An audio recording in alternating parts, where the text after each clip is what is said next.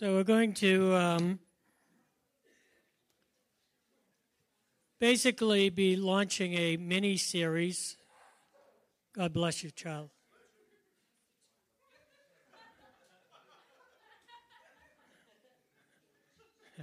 Whatever works.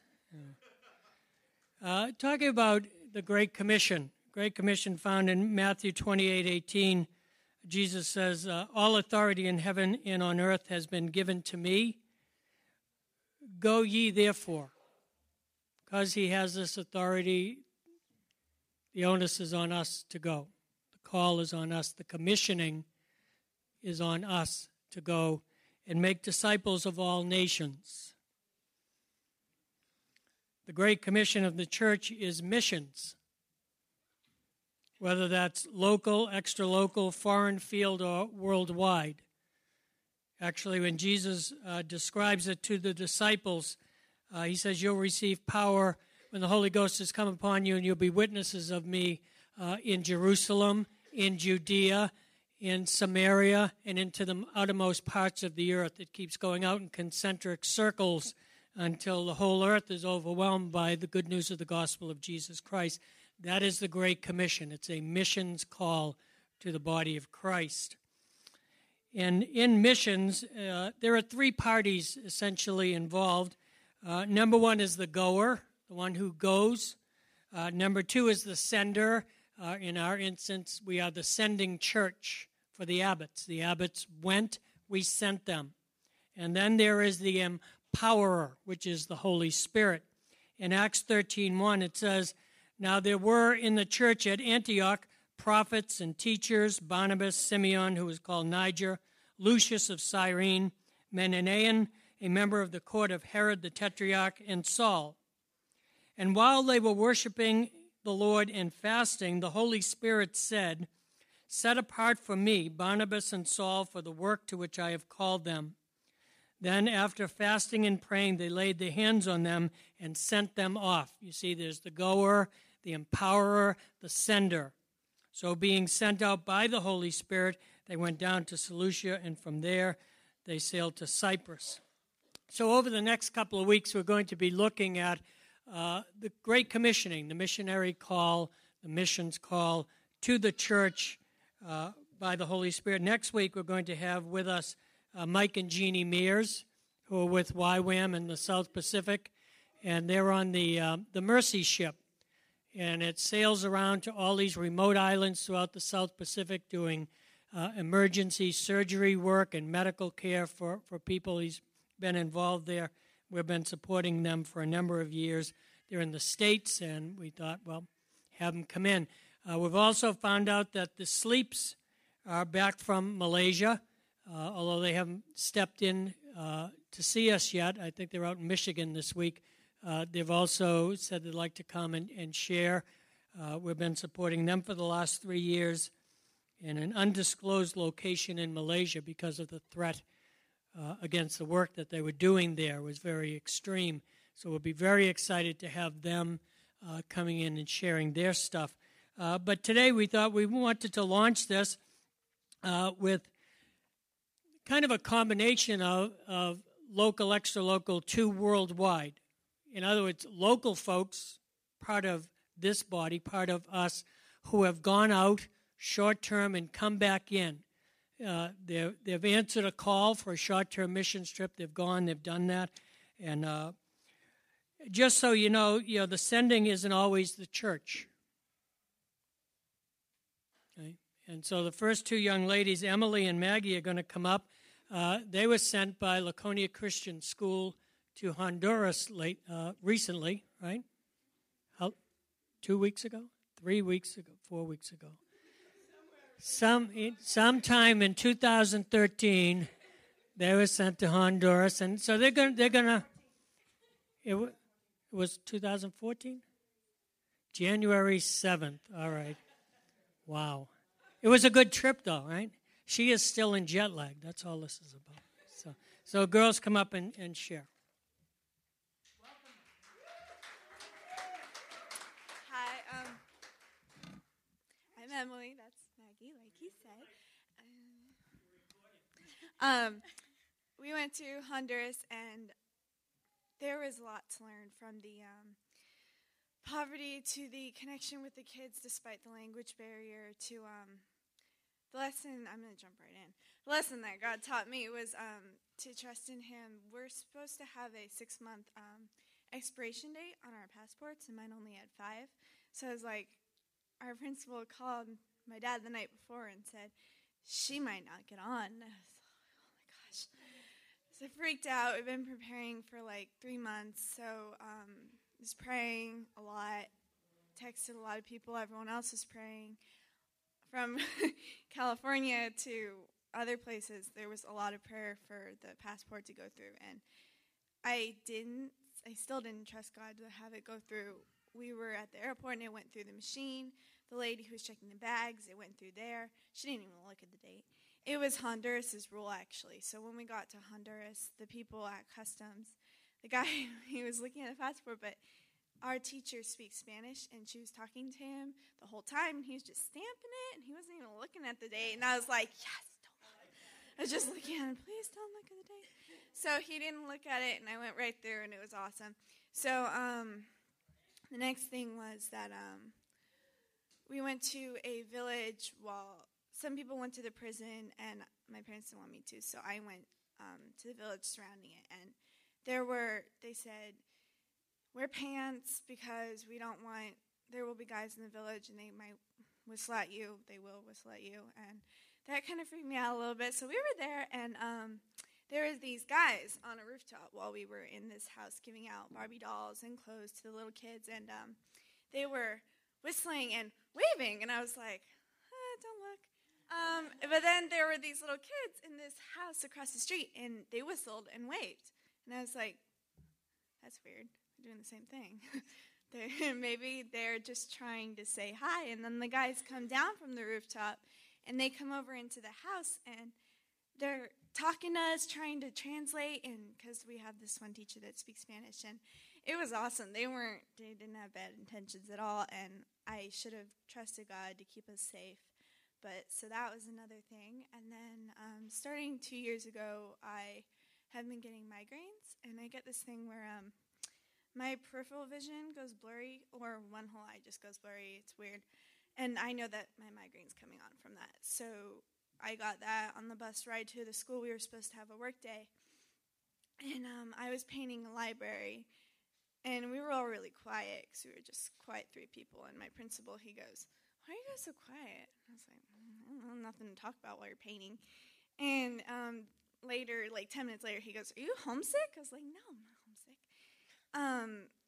I have a migraine. And he goes, oh, well, do you want to go lay down? I said, no. I go, I'm going to go splash some water on my forehead. So I go to the bathroom, and I put some water on my forehead, and I just broke down. And my friend came in, and she got me some Advil. And usually that doesn't help. Usually I have to go to sleep, take Advil, put a cold washcloth on my head, and I wake up the next morning, and it's still sort of there.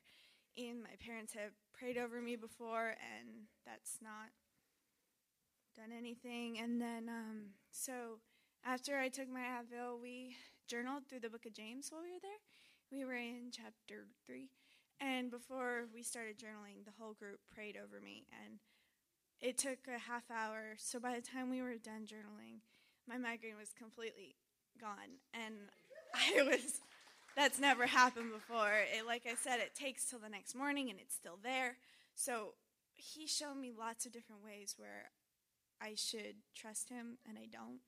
So that was my experience.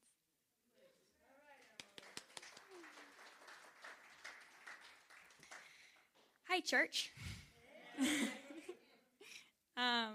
Okay, so our group, it's the 10th or the 11th and 12th. Yeah, the junior and senior grades at our school go to Honduras every year. And this is my it's my second year here because I'm from Connecticut. So I kind of am at that point where I'm a rebellious little kid, and I don't really believe in God, but I do because I go to a Christian school and I go to church and I have Christian parents and Christian relatives and Christian friends, and I'm supposed to be a Christian because I have to fit in. But then I went to Honduras, And Honduras is this really corrupt, like awful corrupt government, and there is trash everywhere on the ground. And we went to this village, which is in the center of the city. Like, you'd think that the poorest places would be on the outside, but it's in the center. Like, the heart of the city is this dirt, like, hill almost. And there's a river right next to it, and there are just these shacks, like hundreds of like shacks with these little kids and parents and just like single moms, because their husbands, most of them, are a part of a gang, and those gang members are sent to prison, obviously. And so these single moms with 2 or 3 kids, and the kids play in this river that's right next to it, next to their village, and it's literally white water, just white, because it's so polluted and disgusting. And so we're walking around, and, we're just a bunch of white people, walking around with all these poor little Spanish kids, and they're so sweet. So anyways, we're walking down through this village, and they're talking about all the poverty and how sad and all this stuff, but they still found a way to be happy. These little kids were playing in this river of just like, you can't even imagine what was in it, and just like it's dried up, like trash was on the side, and these pigs were eating it, like just like normal. This is everyday stuff for these little kids, and these little kids have water bottles, like, you don't know how old they are. They're just dipping them in the water and splashing each other with it. And they were running around laughing and having so much fun drinking it, take a swig, and then just keep going. And we were so disgusted, but they were having so much fun. And like even I know kids that are playing in clean water and don't have that much fun. And it was so weird. Like, these kids were incredible. So anyways, I think my absolute favorite part was going to this prison. So Emily, there were 2, we kind of separated because one half of the group wanted to go to the prison and talk with all the homies. That's what they call them, homies, or they're the gang members. And the other half wanted to stay in the village and, hand out Barbie dolls and clothes to all the poor kids and stuff like that. So we went to the prison, and the prison is full of really big, scary, like Hispanic guys with tattoos all over their face, and they're like 7'2", and they're just really big and terrifying. So we were told, listen, like, don't be afraid. Like, we have connections. They're never going to hurt us. And, of course, we're all thinking, oh, yeah, okay, your connection's going to do a lot for us, okay. But the thing is that Honduran prisons are way different from American prisons. Honduran prisons are just open, like big and open, almost like this, but they're like corridors almost, like kind of like hallways. And so we show up at the front gate, and it's this big metal, like black iron gate, and they have that tiny little eye slot, and the guard on the inside slides it open really fast, and he's like, what do you want? So we finally, it takes us like 20 minutes, we get in, and then the guards are like checking us and like, give me your passport, give me everything. So we're like, okay, so we hand passports and stuff like that. And at this point, we're terrified because these guards are so scary. And it was funny because we finally got in after like the 3rd checkpoint. We finally get into the prison, and we start meeting the guys, and I've never felt more comfortable in my life with all those homies. I can't even explain the comfortable, like, it was almost like I was in my living room with 200 of these huge 7'2" guys who were like dipped in tattoos, and they were in there for killing people, for selling drugs, for all the wrong things. And I've never felt more comfortable in my entire life living or sitting in there, just sitting in plastic chairs. And we gave testimonies, and of course, how good could your testimony be if you're a white girl from the Golden States, So I know I shared my like darkest part of my life, which really isn't that bad.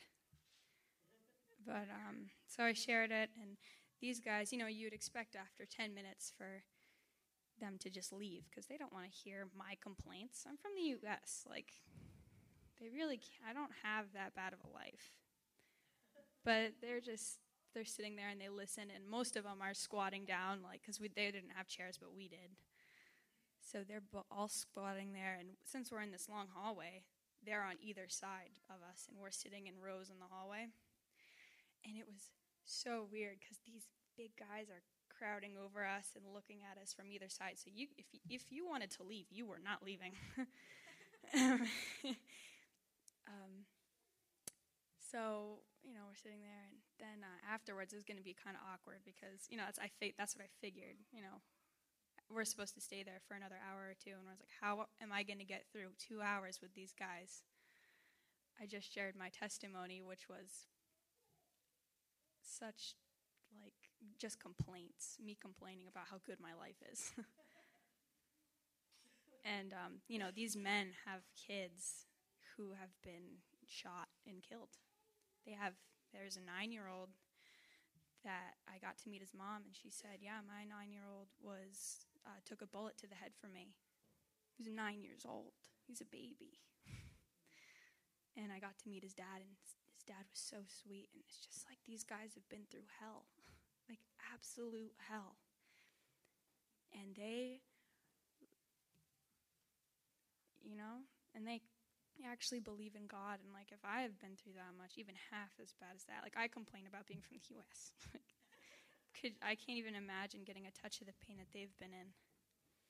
And I think it was just a big wake-up call because these guys have been through so much, and I've been through so little, but I complain so much about it, 10 times more than they do. And it's just, I don't know, it's kind of frustrating for me because here I am coming from New Hampshire, which is a really pretty nice place, and going to Honduras where there's trash in the rivers and there are kids playing in it and drinking it and bathing in it. I don't know. It was just kind of a big wake-up call. Just not to take care, just don't take for granted what you have, even if it isn't that great.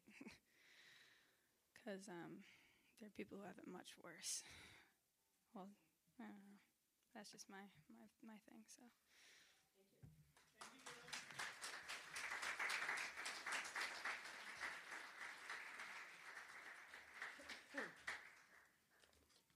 So good morning. And what? Oh, good morning. I'm Martha. I'm his wife. And I wanted to share with you about my trip to New Zealand, but I want to first share with you a letter from Gretchen and Jeremy. We put out a call and got together some money and gave it to them so they could, catch up on their bills. And so this is a greeting from them. Dear church family, greetings. We wanted to take a moment and thank you all for your encouraging words, your love and faithfulness towards us. It is incredible to know of the support we have from you. As well, the gifts financially were over the top. We pray God covers you all with his blessings. So much as we miss you all, we certainly aren't missing all that terrible cold weather. Our summer is in full swing, never extremely hot nor cold here. We pray you can all keep warm and safe until we chat again. Press on to Christ, seeking more of him and what his next move is for you individually and as a church family. We love you all. Eagerly await for you to come visit us down under. And I hope you will also. So, Lord Jesus, I pray that you would help me, Lord God, to share your heart with this congregation about the ties of the family Abbott and about the Journey Vineyard where they are planted in New Zealand and that connection with our church. You drew our family, not my family, but our family, to go and join with the church you're planting there. And you have something in mind concerning them. I pray, Lord, that I would convey that this morning. Ephesians 3:14 says, For this cause I bow my knees unto the Father of our Lord Jesus Christ, of whom the whole family in heaven and earth is named. You are the family of God. Could you say that? I am the family of God. That's right. Look around. Look at somebody, not your family, not your blood family. Look at somebody and I want you to see that you are a part of the family of God. Okay? his family. You're his kids, okay? We have a connection like no other connection on earth. It's more intimate than, except for a man and a woman, it's a man and a wife. We bring heaven to earth here in this place. And as we draw closer to him, he draws closer to us. When we worship on our own, the songs we sang this morning, every one of us could have sung them on our own. We could have connected with God with them, and it would have been glorious to God and beneficial to us. But there's something that when we gather together, there's something that happens. And you experienced it this morning. When we worship together, there's something that connects us and brings us into a realm of worship in the Spirit that God intended, because he intended to have families all over the earth. We're the Lakes Region Vineyard family. A family is lots of different things, okay? But one of the things that in the definitions of a family was a congregation. And we are that family. I wonder, you all have a bulletin. Look at that picture on the front of that bulletin. Last week I talked about the painting that Zoe did and how valuable you are to her, how much they miss you, and the connection here with you all. And I want you to get a hold of how valuable you are to each other. You may think, I just see them on Sundays. How many other people do you see every week on Sunday? How many, even of your own family, aunts, uncles, do you get together with and worship the King of Glory with every week? There's something God is doing in you. The Abbotts were a part of our church since 1992. I mean, even though they were our kids, they were a part of our church vitally. I mean, the kids were all born right into our house church and bounced from knee to knee, all of them. And how many of you remember Gretchen being 8 months pregnant and being a part of Tom Clare's dance group? And she glowed. It was so beautiful. They were a vital part of who we are. And youth leaders for 8 years, way beyond what, they normally suggest you do as youth leaders. And they went over there. I mean, they spent a year leaving here. When Gretchen Jeremy heard the word, like 2 years before Gretchen did. And she's like, I can't make that kind of a move. I got to hear from God, When she heard, it was all over. For a year, she drove herself, packed her bags, sold her home, moved her kids, moved in with us for 7 months, which was amazing. And they literally just did it all. They left everything behind and went over there. And they had an expectation that here we are going out on the mission field, and they knew that half the people in New Zealand were not saved, and, we're going to go out and preach the gospel every day, and we're going to be, working in the church. And well, you know what? None of it happened. It didn't happen. Did anybody here ever have an expectation that they poured themselves into and didn't happen the way you thought, Aside from leaving everyone behind, they didn't get met the way they wanted, felt like they were going to be. First of all, over there, everything takes twice as long. It's a slow country. We're fast. Everything just takes its time. And so it took its toll. And Gretchen she was crying every day. I got to go home, Mama. I got to save the money so I can get back home. And it was just total shock for her. And she went through a period of time where they really had to come and undergird her. And Dominic was probably her greatest strength. But she really ended up going to the Lord for comfort. He helped her through that time. And one of the things he said to her is, Mom's coming. I'm sending Mom. And it helped her to know that I was going to be able to come over and just help her. Who knows what that would look like. When people go out on the mission field, or when they go anywhere, this kind of thing happens. That wasn't new to the world. I've talked to many people who leave home, go somewhere, and they go through depression. They go through, because they've left behind. They've lost something, even though they're gaining what God is giving to them. It wasn't easy, and it's not easy. What do you think it was like for the Pilgrims when they came here? We watched this program called Monumental, and it was about those pilgrims who came over here and what they went through to get here, to preach the gospel, to live in freedom, and to sow seeds that are, you are the fruit of the seeds that they sowed. Half of them died. They had no one coming to cheer them on. They had no one coming to comfort them. And yet they did it. And yet they went forward. And it's part of our call. It's part of Emily and Maggie going. You got to go and just do. One of the words that the Lord gave me in this is that word comfort. John 14:16 says, "And I will pray the Father, and he shall give you another comforter, that he may abide with you forever." And the 26 says, "But the comforter, which is the Holy Spirit, whom the Father will send in my name, he shall teach you all things, and bring all things to your remembrance, whatsoever I have said unto you." John 15:26, "But when the Comforter is come, whom I will send unto you from the Father, even the Spirit of truth, which proceedeth from the Father, he shall testify of me." John 16:7, "Nevertheless I tell you the truth. It is expedient for you that I go away. For if I do not go away, the Comforter will not come unto you. But if I depart, I will send him unto you." That word comforter is so important. It seems like, how can that be so except it's a title of God that he comforts you.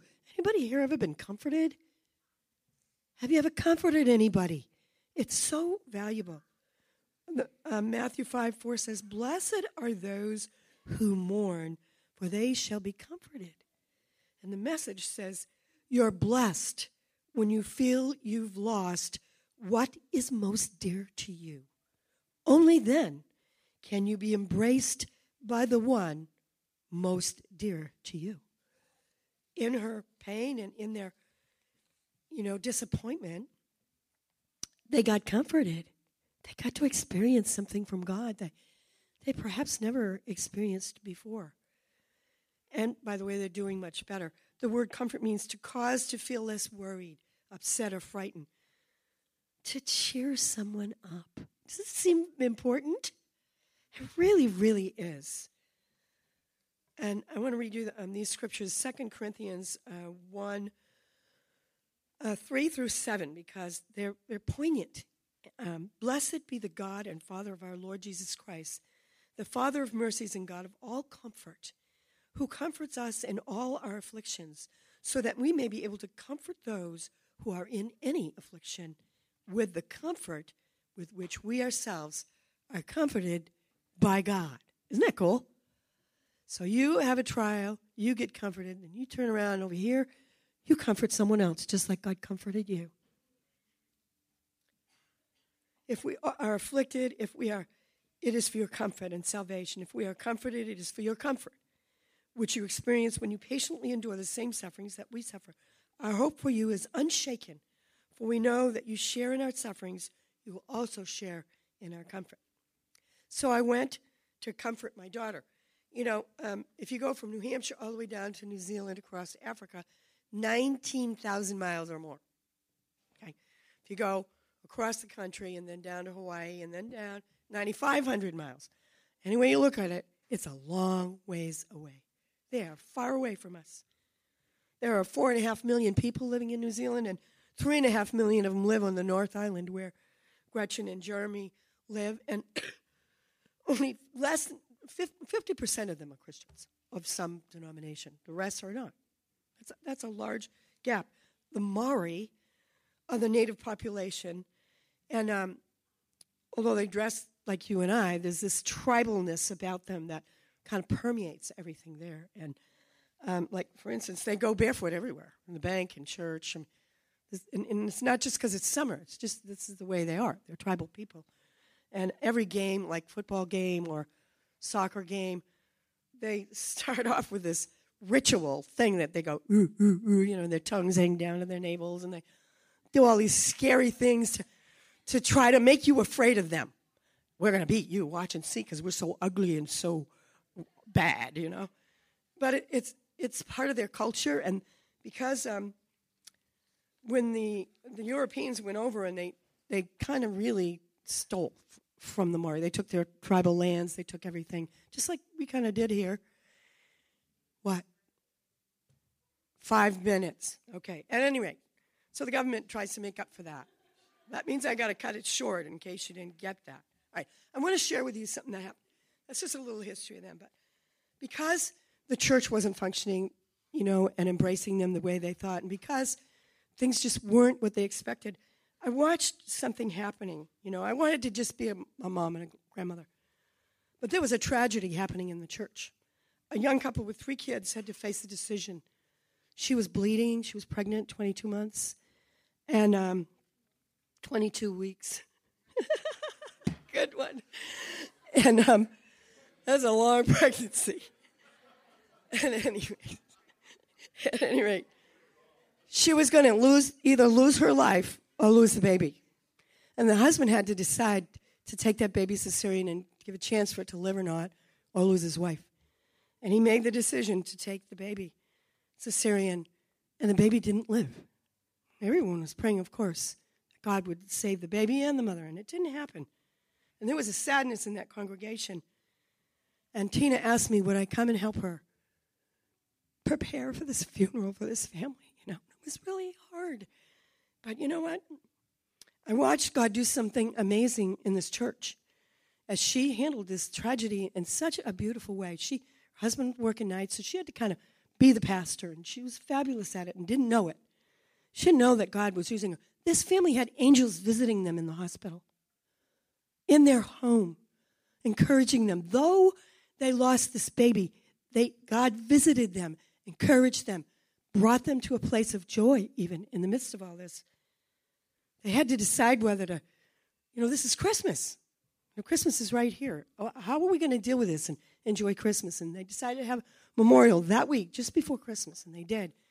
And the girl who usually ran, taking care of all the food and everything, her husband was in the hospital. So Gretchen had to step in and bring to that church everything she'd ever learned and done here. And she and her family and the other ladies, they just poured themselves in, and they all became this family of people there to help this other family go through their crisis.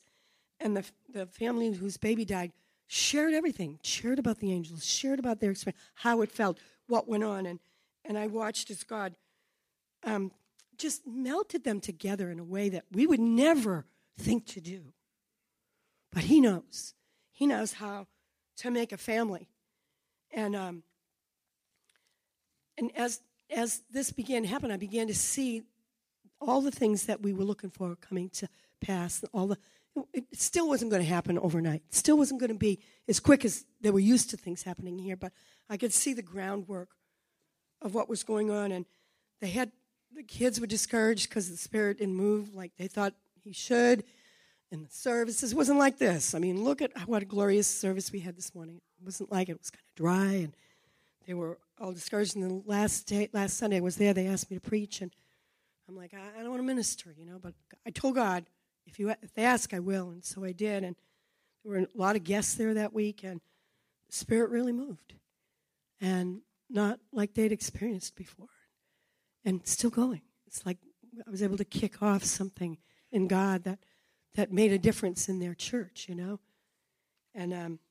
it was like a turning point for them. And Jeremy was starting to have his turn. Gretchen had gone through her thing, and Jeremy carried her through it. And now Jeremy was going through it. His job was not paying much, working harder than ever before. He was discouraged. But then they all turned around and began to support Jeremy, began to build him up. And all these things added to helping him. And I wanted to encourage you that you are more important to each other than you ever suspected. Please reach out to each other. Find out what's going on in each other's lives. Be there for each other. Be the family God intended for you to be. Last thing I want to share is that I got a text from Gretchen this morning. And wee hours of the morning, and she says, Mom, you won't believe what happened at youth group, the first youth group of the new season. She said one of the youth tried to hang himself during worship. How stunning is that? You know what her response was? This is where we belong. This is where God has sent us for a reason. We're going to make a difference in this kid's life. We matter to them now. Now we know. Would any of you think that? We got to think that way. When you walk into the room, you make a difference because Christ is in you. And I pray that if there are kids in our youth group feeling that way, they're going to say, will you help me? Emily, I have to say this because one of my grandkids was struggling with suicide, and she heard about it. You know what her response was? Well, why doesn't she come and live with me for a while? I know I could help her. I know I could love her enough. What a beautiful response. You guys, Christ in you, the hope of glory. Let's be the solution. Be the solution here, New York City, Honduras. Be the solution in New Zealand, wherever God sends you. You're here to gain from God, yes, but you are here to give to his people. You are his solution. Thank you very much. There's going to be some stuff shown you can watch, or you can come up for prayer at the end of this. Thank you.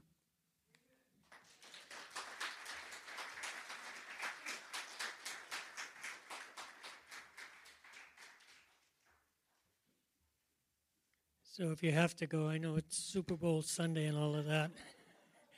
You're dismissed. You can hang out and watch the video stuff that's going on. If you need prayer, there'll be some students up here praying. Otherwise, the Lord bless you and keep you. There'll be no official dismissal beyond this point. Go in peace.